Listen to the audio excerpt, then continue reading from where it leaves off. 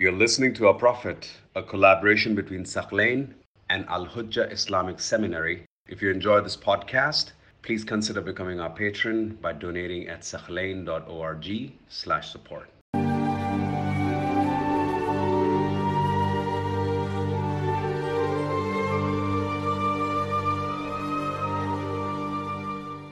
So they tried to negotiate with the Prophet.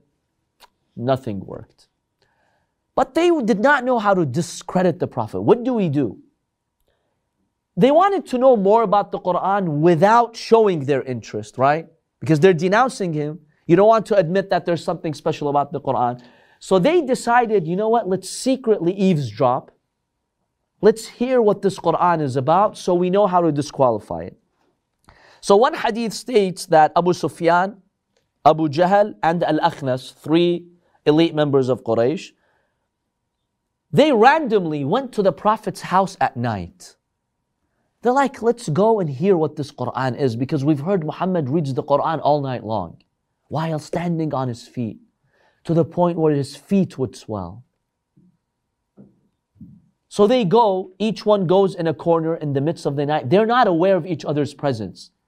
They happen to go to the Prophet's house. They're standing behind the house of the Prophet in each direction, and they're listening. Everyone's sleeping at night except Muhammad. He's standing on his feet. He is reciting the Quran in a sad, beautiful voice. He's crying out of his love for Allah subhanahu wa ta'ala. They get mesmerized. The historical accounts say from the night till dawn, they were just there still, hearing the words of the Holy Prophet sallallahu alaihi wasallam. At dawn, at daybreak, they left. As they were leaving, they bumped into each other. Abu Sufyan tells Abu Jahl, hey, what are you doing here? What are you doing here? What are you doing here? And then they realized, look, keep this between us. If our people know we're coming to listen to Muhammad, that's going to encourage them to listen to Muhammad. So act as if this did not happen. Like, okay, let's not expose each other. The second night, they come back again. They were just pulled like a magnet. They heard the verses of the Prophet. The third night, after the third night, they made a pact. They made each other swear and make an oath, we'll never come back to hear Muhammad, because they really figured, if we keep doing this, others will find out, we'll start believing in him. SubhanAllah, look at the stubbornness.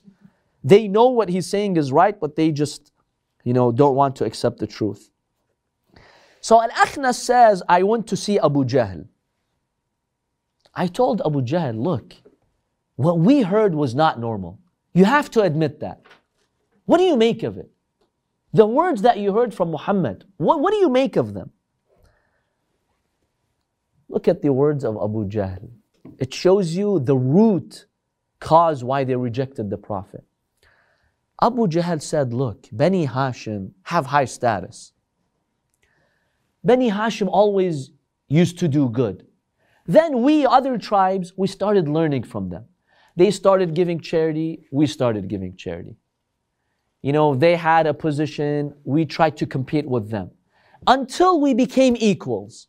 Now they're high ranking, we're high ranking. Suddenly, out of the blue, they've got someone who's a prophet, who's receiving revelation. Where the hell am I going to get revelation from? How am I going to compete with that? Jealousy. Now Bani Hashim have a virtue I can't match. Where am I going to bring a 40-year-old man like him who can say what he says and who can receive revelation? Everything else we competed with Bani Hashim. We did. We're at par with them. This I can't compete. So I have no choice but to disqualify him. Jealousy. SubhanAllah. The reason why Quraysh rejected the Prophet, jealousy. Why him? Why did God choose him to be his messenger? Why not me? Why not my tribe? And the same exact reason why Muslims rejected who after the Prophet? Imam Ali ibn Abi. Allahu Akbar, what this jealousy does. Allahu Akbar. The hadith says, Al-hasad ya'kulu al-iman kama ta'kulu an-naru al-hatab. Have you seen dry wood, how the fire devours it, consumes it? The hadith says jealousy eats your faith like fire eats wood. Allahu Akbar. And that's true. And we've seen many, many people in society, brothers and sisters, who ruined their faith because of jealousy. With family members, relatives, community members. We need to be careful. Allah does test us with jealousy. So they rejected. They rejected the words of the Prophet ﷺ.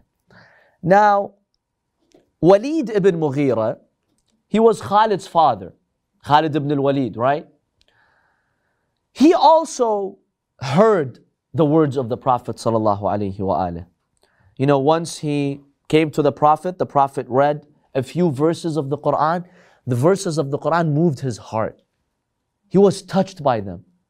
But he was confused. What do I do? So he hurriedly went back to his people. He told them, he met with some leaders of Quraysh. He's like, look, this guy's words, they're not normal. They're not the words of a human being.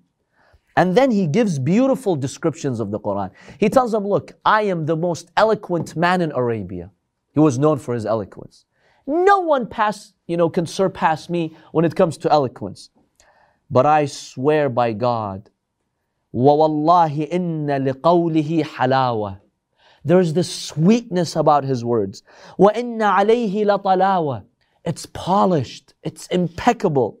وَإِنَّ أَعْلَاهُ لَمُثْمِرٌ وَإِنَّ أَسْفَلَهُ لَمُغْدِقٌ. Beautiful, eloquent words in describing the Holy Quran. You look at the words of the Prophet, from every direction you look at them. If you look at them, from above, they're like a fruitful tree. They give you fruits. They give you something.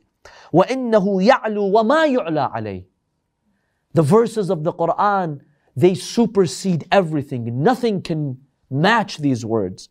وَإِنَّهُ لَيُحَطِّمُ مَا تَحْتَهُ. If you want to compare anything to the Quran, it destroys everything else. I can't say he's a poet because his people told him, Walid, you're our leader, you're eloquent. So come out in public and discredit Muhammad and say, this is just poetry. People will trust you because you're a famous poet, you're very eloquent. He said, I can't. It doesn't make sense. This is not poetry. For me to say that, he's a poet, I can't say that. So he started to think and think and think. The Quran mentions this. إِنَّهُ فَكَّرَ وَقَدَّرَ.